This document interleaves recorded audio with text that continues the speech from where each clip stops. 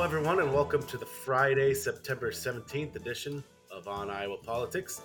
This week on the podcast, redistricting. We get our first look at the maps, a couple of new Secretary of State candidates, and Marinette Miller Meeks catches some attention for a tweet. Hello, everyone. I'm Aaron Murphy, the Des Moines Bureau Chief for Lee Enterprises, and clearly I haven't had enough coffee yet. With me today are Amy Rivers of the Waterloo Cedar Falls Courier. Good morning, Amy. Good morning, Aaron. Tom Barton of the Quad City Times. Good morning, Tom. Good morning. And Gazette columnist Todd Dornman. Good morning, Todd.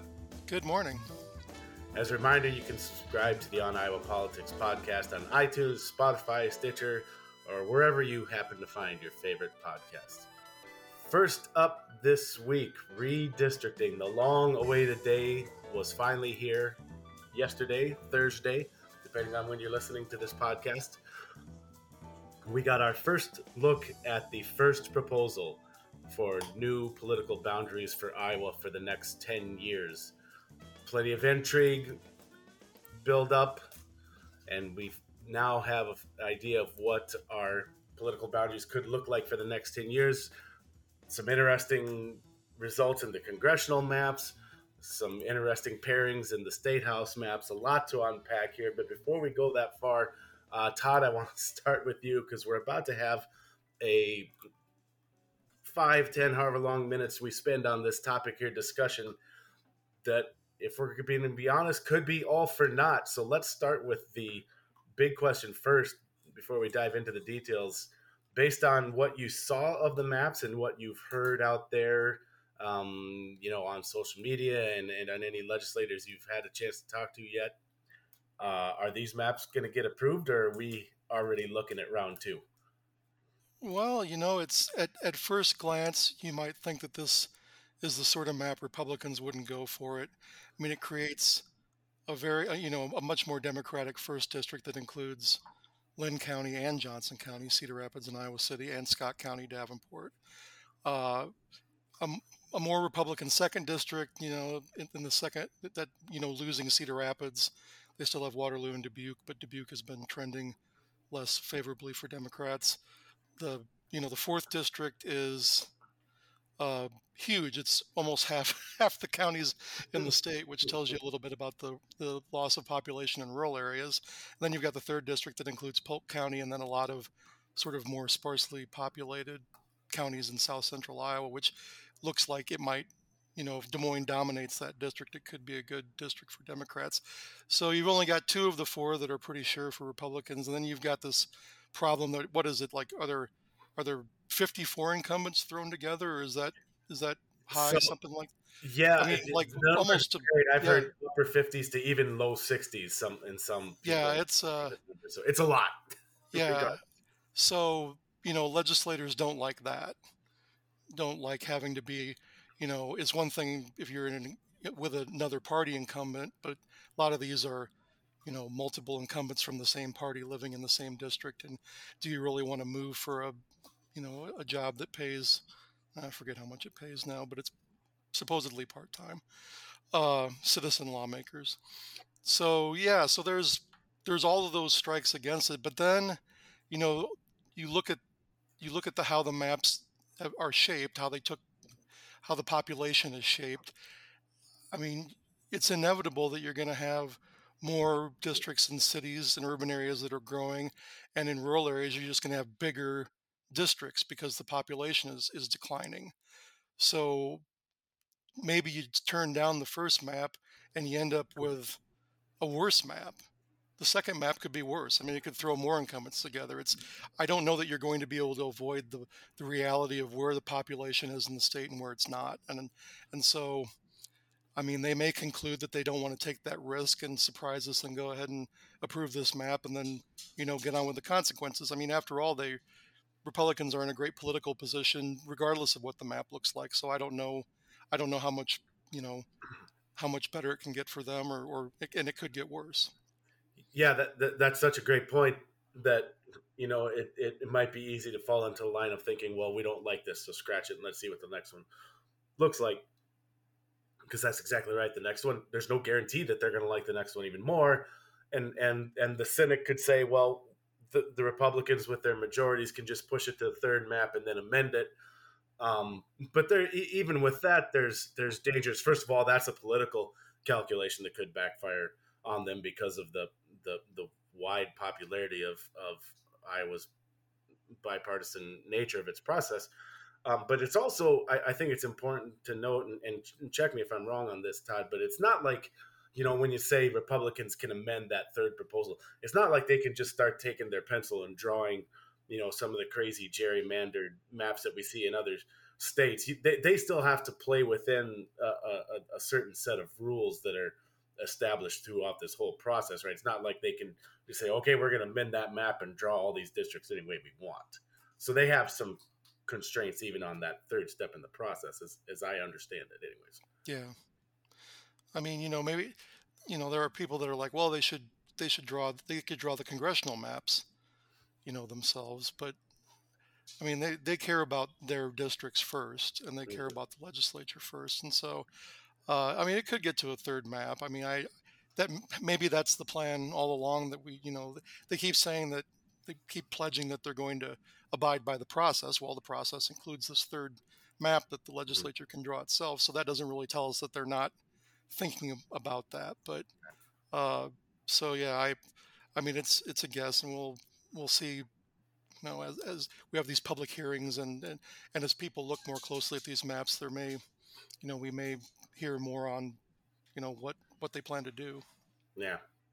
So let's get some reaction from some other areas. Amy, with you over there in the Waterloo area, tell us what you heard from state legislators, especially, and what they saw and liked or didn't like with these maps. Yeah, I mean, Bill Dotzler came out and he was like, this map is terrible, but it's the best one we've got, like, obviously he's in the minority party, but at the same time, he's right. If the Democrats can, get this map, that probably is their best case scenario. I think, when I spoke with Bob Kressig, he was, more pragmatic about it. We'll see how it goes. We'll see how the process goes. And even the Republicans I spoke to, Chad Ingles, whose district has changed wildly. It used to be a lot of Buchanan County and a fair. So, someone's at Todd's door. the FedEx guy just showed up. Go ahead, Amy.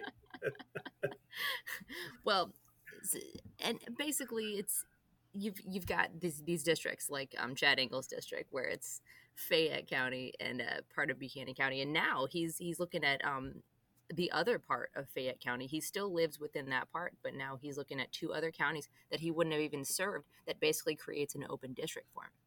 So you've got the problem, yes, of two incumbents that are going to be battling in several districts, which of course happens. John Deeth tweeted yesterday, that happens quite often, right. That you're going to have dozens of districts that are now going to be like facing each other. On the other hand, you've got these open seats now where, people were used to being represented by somebody that now no longer lives there. And of course, you're going to have that on the congressional side too. So let's not forget that while we're also doing these House and Senate maps, the congressional districts have changed pretty quickly. So I think even the Republicans are thinking, let's just see how we shake out with the congressional districts. Like, those are sort of top of mind, and we want to make sure we get those right, and then everything else will just shake out from there. But I'm getting the sense that most people are taking a wait and see approach, which either means they don't think this map is going to survive, or they really want to get a better sense of it and dive into it deeper and talk to their colleagues. Yeah. Tom, how about over there? I know the Quad Cities area had one district in particular that brought 3 current incumbents into the same district. Is that right? Yeah, that's right. So the new legislative maps had some, I guess, unexpected surprises for area lawmakers here Thursday. So the map would throw together state senators Jim Lycum, a Democrat, Robbie Smith, and Mark Lofgren, Republicans. They're all thrown into the same district.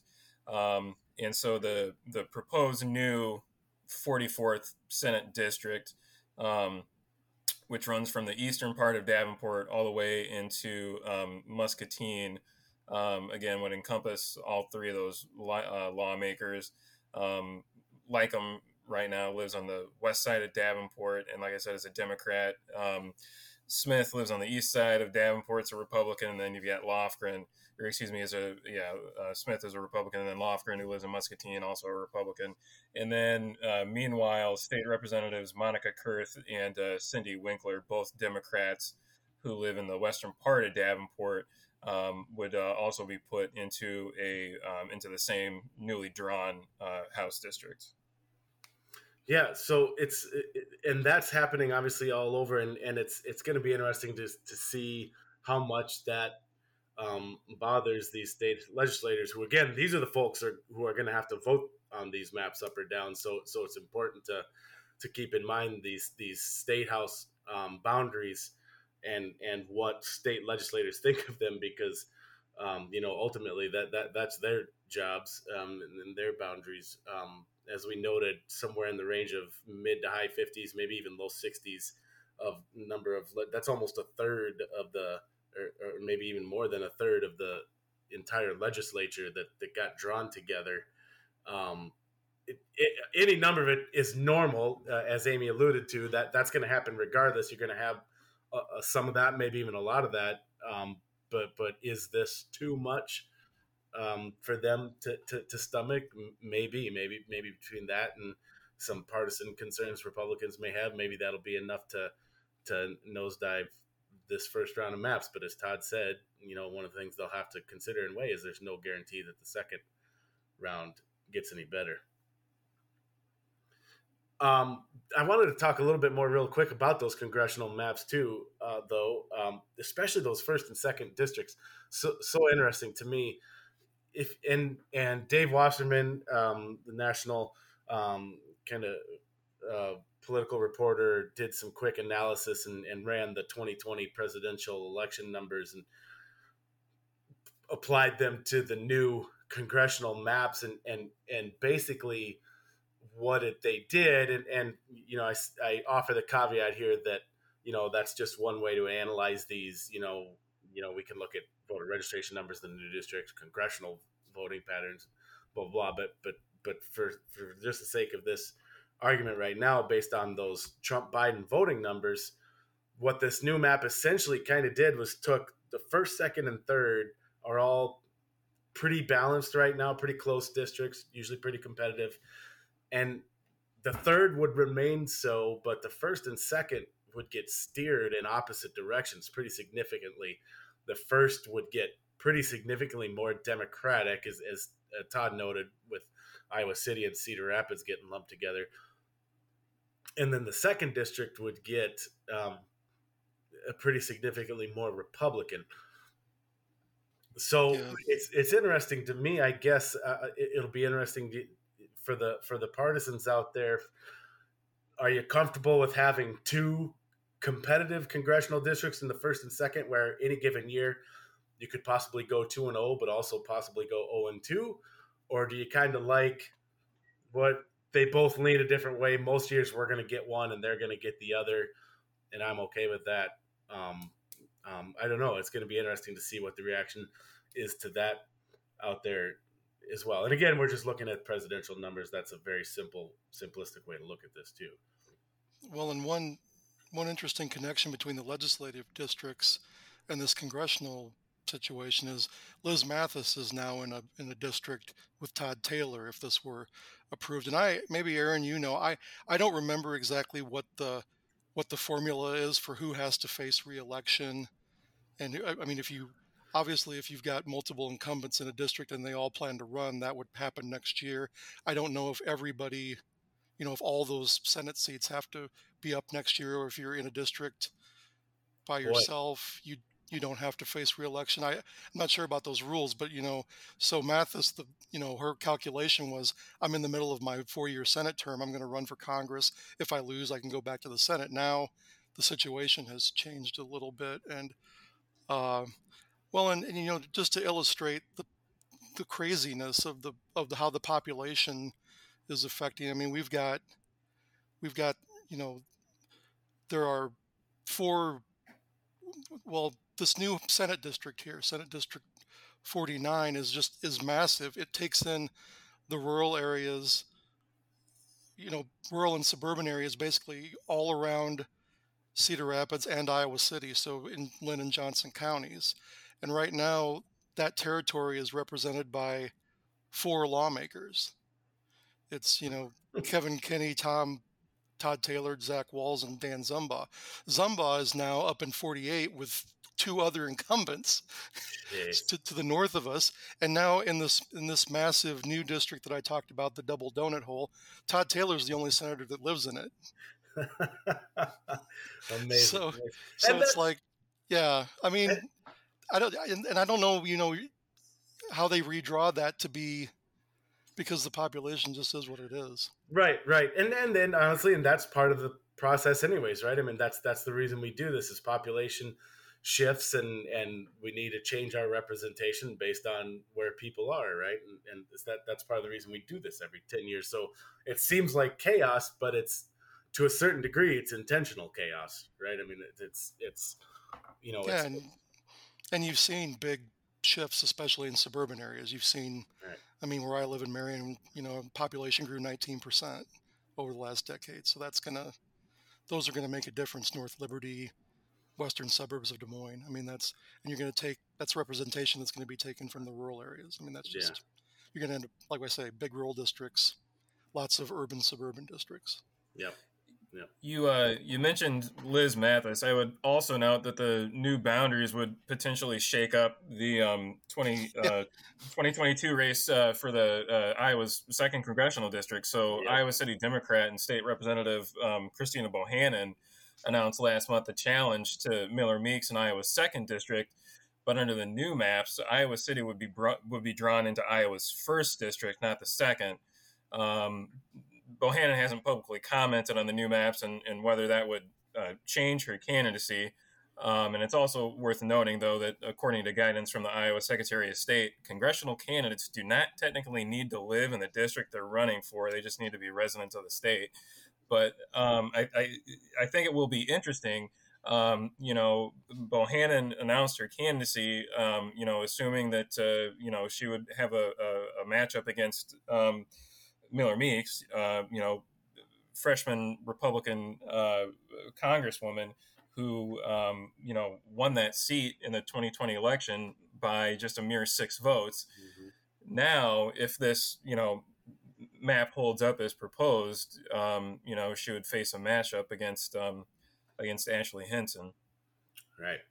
Yeah, and you've got Mathis and Bohannon in the 1st district, and I've heard people say that they would expect maybe Hinson to move into the 2nd, like you say, and it's a better Republican district if whoever won that primary would be pretty well positioned to win. But then what do Mathis and Bohannon do? I mean, that's the other question. Mathis had a statement yesterday that seemed to indicate that she was saying, whatever happens, I'll be looking forward to meet the people in the, new parts of the district. So I don't think she has any plans on moving any place. Yeah, but if Hinson moves into the 2nd district, then you have a potential primary with her and Miller Meeks, right? Yeah. Yep. Because unless Miller Meeks moves into the 3rd. Yeah, and she's close to that there, and I guess in Ottumwa, isn't she? Moved to Des Moines. Yeah, Wapello County. Yeah, she is close, but I don't know. Personally, I guess I don't necessarily see that happening.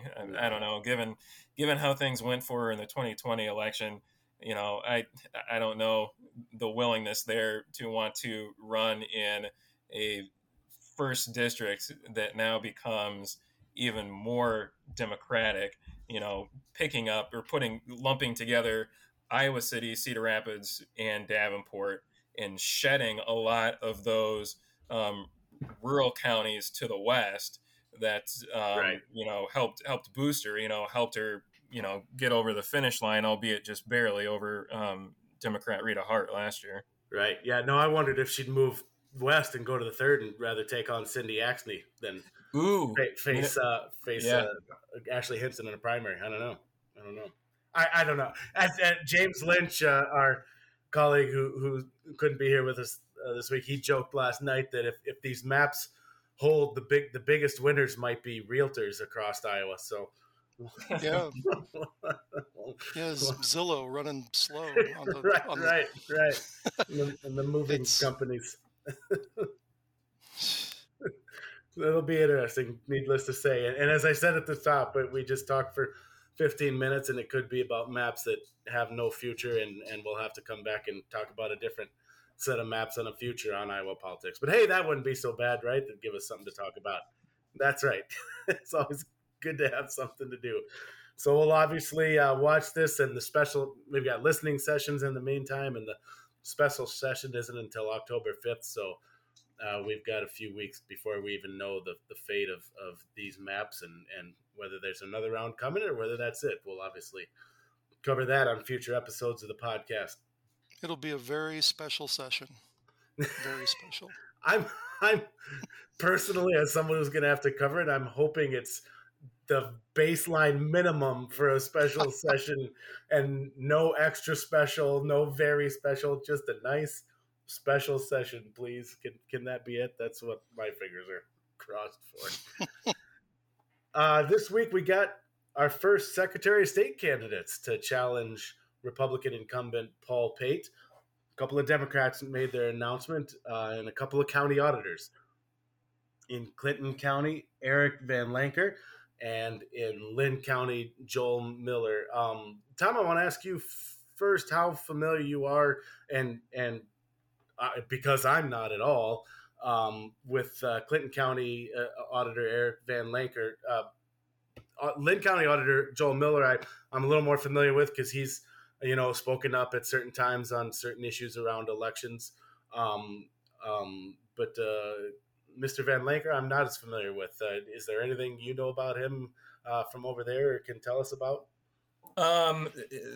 Very little, unfortunately. I guess what I can say is that he has been somewhat vocal and outspoken about the recent changes that state lawmakers made, the myriad changes that they made to the state's election laws, and how that will impact county election officials and county auditors in conducting elections going forward. And he also served as president of the Iowa State Association of County Auditors, I think back in 2014. But he's been very vocal and very critical of Republican state lawmakers and the governor who signed that legislation into law, and will take effect for the city and school elections this fall. Talking about how this could potentially restrict access to the ballot box. Shortening the early voting window. Placing some added restrictions on who and how people can return absentee ballots, shortening the window for requesting and, turning in an absentee ballot. In his statement announcing his candidacy, he talks about how Iowans have never needed a voting advocate more than they do at this moment. So yeah, I guess that's what I can say about Eric Van Lanker. No, that's good. That's more than I would have been able to. So that's interesting, and certainly that message will play well in the Democratic primary. Right. Speaking of which he'll have to face Joel Miller. And Todd, he's from your neck of the woods there. Now, Joel Miller, for those of us who follow these kinds of things super closely, this announcement surprises approximately none of us, right? I mean, this was pretty easy to see coming. Yeah, he had been talking about doing this for a while and had been making some moves. And if you ask me if I know anything about Joel Miller, I think we'd probably need to have a separate podcast on all the news that Joel Miller has made during his 14 years as auditor. He tried to, back in 2010, he tried to hire a deputy auditor who could do some actual auditing of county finances, and the supervisors wouldn't let him do it, and so he went to court. It was a 4-year legal battle. In the middle of that, one of his former employees, who was then the construction manager for the county, who had one of the great political names, Garth Fagerbakke, ran against Nice. him, and Miller walloped him. And then, Oh, poor Garth. I know, and a few weeks, but the story ended happily for Garth, because not long after the election, the supervisors voted to give about half of Miller's duties to Fagerbakke as they made him the facilities manager. So he didn't win, but he got a lot of the duties that the auditor was supposed to take care of. And he's tangled with the board of supervisors a lot. In 2016, I think it was, he handily defeated a Democratic challenger in the primary that was backed by pretty much every Democratic county elected official. And then in the general election, that primary opponent went to vote absentee in person at the auditor's office, took the ballot away from the booth and went down the hallway and filled it out. And Miller tried to have him arrested for election misconduct. Wow. And then the county attorney wouldn't charge, and so then there was, but he's at his best sort of when he's kind of fighting for greater transparency and more participation in voting, and he has fought those fights, and I think generally that's been good. But when he gets a little bit petty and goes after his former opponents and tries to exact some revenge sometimes over minor matters, that's kind of the downside. But I think he'll be a decent candidate. I don't know who will come out of that primary. I haven't seen the Clinton auditor and don't know much about him, like Aaron said. But and Miller was also one of the rogue auditors last year who sent out the filled in absentee ballot request forms. So maybe he get one. Yeah, go ahead. No, I was just going to say, and we don't know. I mean, there could be others still filing into this primary too. So, and if Miller wins, Peyton Miller they're both Lynn County guys, and they know each other pretty well. And I don't detect a lot of goodwill. So that could be an interesting general election, knowing that they're both personalities who are pretty willing to throw a punch. Yeah. So speaking of Paul Pate, Amy, I'll put you on the spot here. Paul Pate's waiting on the other side of this primary next year, and obviously, I think it's safe to say, as Tom and Todd both brought up, talking about the candidates in their areas, that Paul Pate's going to hear about that new election bill in that campaign. I'm curious if you have any hunch and sense from just how upset people in general, voters are about that new law. Pate survived voter ID 4 years ago against Deidre DeGier. The voter ID had been implemented at that point, and Pate still won that reelection. Does he survive this one too, or is this a bigger deal? Is this one going to hurt Paul Pate regardless of who he's going up against next year? I think it'll be interesting. He had a decent answer for the voter ID people that were like, what about the people that can't get voter ID? And that answer was, we will personally at our expense mail an ID card to everyone. So that did sort of placate a lot of people. And I think, they took that in good faith. And honestly, there weren't a ton of people that had come out afterwards and said, I wasn't able to vote. Although those people generally are the kind of people that come to newspapers and tell them I wasn't able to vote too. So there's that.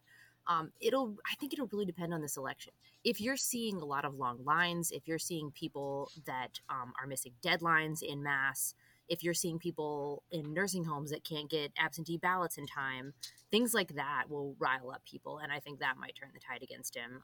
But if it all goes off without a hitch, maybe it's just another thing in the background that we say, oh, it's fine. It didn't bother us. Yeah. And that's a good point. And voter ID too is one of those issues that for all the complaints that people who are against those kinds of laws have, and I certainly understand where they're coming from. When you kind of look at public polling numbers, usually voter ID does okay. In general, people out there are fine with being required to have an ID. to vote. Now, when you talk about making voting harder in some cases, and I know Republicans will argue that they didn't, but the facts are very clear that they very much did in certain cases. So when you talk about making voting a little harder, having to go through maybe one more hoop, not having more early voting options, if that starts to impact people's ability to get a ballot cast, then I agree. Then and if that starts to show up in elections, then that may make a little more difference. We'll see, and we'll see if any other Democrats announce. Before we go this week, one more thing to talk about. Speaking of Mariannette Miller Meeks and the impact of the new maps on her, she was in the news this week for another reason when she retweeted a satirical news account, a news story that suggested President Biden, again satirically, was withholding VA benefits from veterans who were unvaccinated. Tom, you wrote about that and the kerfuffle that followed, and maybe what was most interesting to me, which was that the Miller Meeks camp did not back down from that as well. And in fact, in many ways, they doubled down on that. So tell us about that, Tom. Yeah, that was also surprising to me as well, that the Miller Meeks campaign decided to double down on that.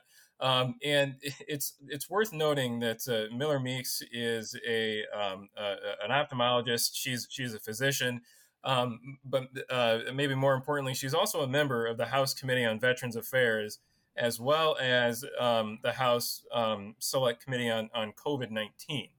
So, one would think then that, she would be, privy to information and, would have received some sort of notification, or again, had access to information to know whether the Biden administration, had made such a move or issued any sort of direction to the VA related to health benefits for unvaccinated veterans. The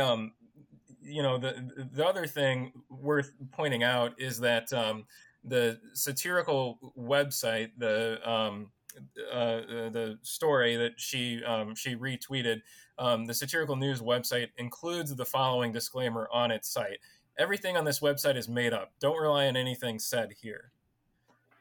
So it's fairly clear that this is a satirical news website, and it was fairly clear if you read the story that that it was probably not above board, right? There were enough red flags in how the story was written and some of the made up quotes that it included and attributed to President Biden that you would be like, okay, something's wrong here.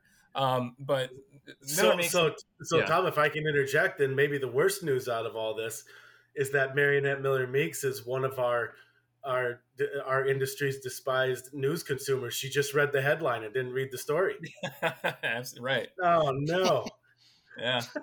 I mean, that's kind of the way that it seemed, or the way that it came off.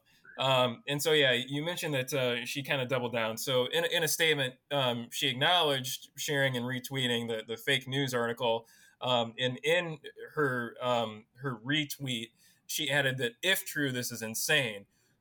But in her statement, responding to criticisms about sharing this fake news account, she went on to say that the story and website is obviously satire, but that it makes a powerful point. President Biden's executive orders about COVID-19 have been classic examples of government overreach, and these days the unbelievable has become reality.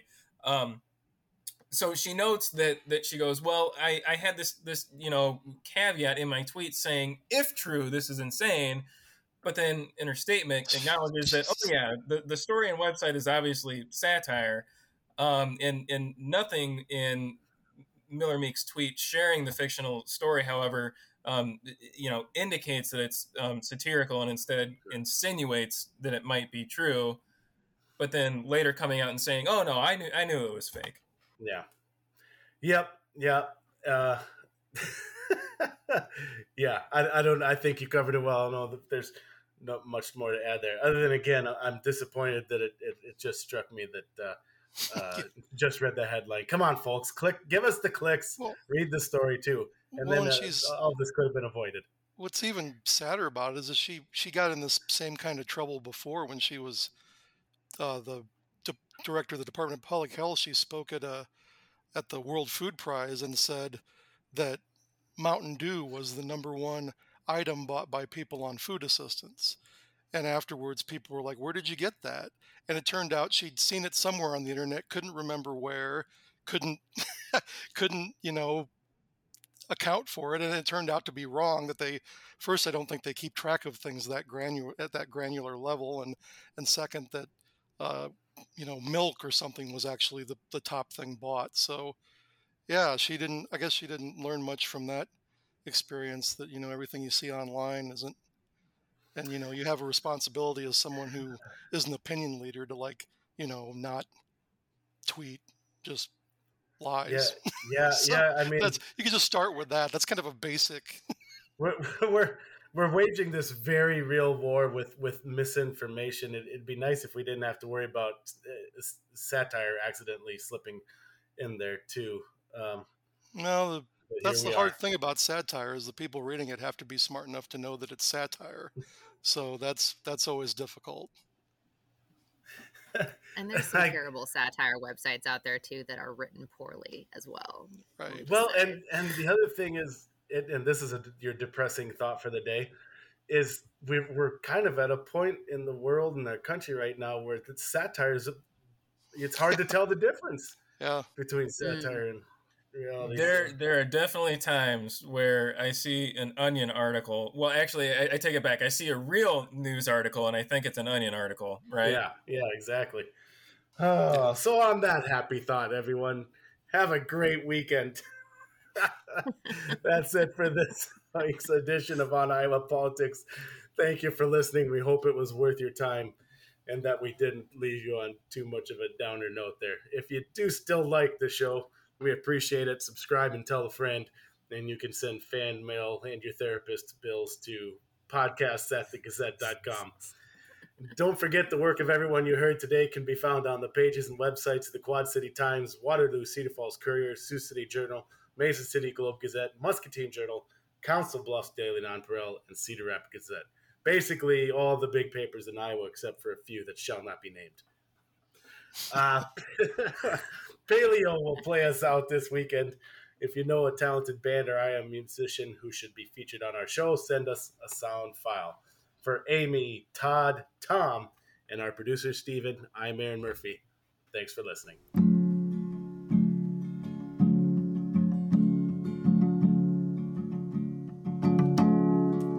Along the side of the bow, lucky waves will evolve into clouds who stir and spill on the wind, whipped moon like a cuticle rune, filed away and never read by the wind in her swoon for her blue barren womb. Every kiss was her wish for rain, but the rain would go mad, become snow with a laugh.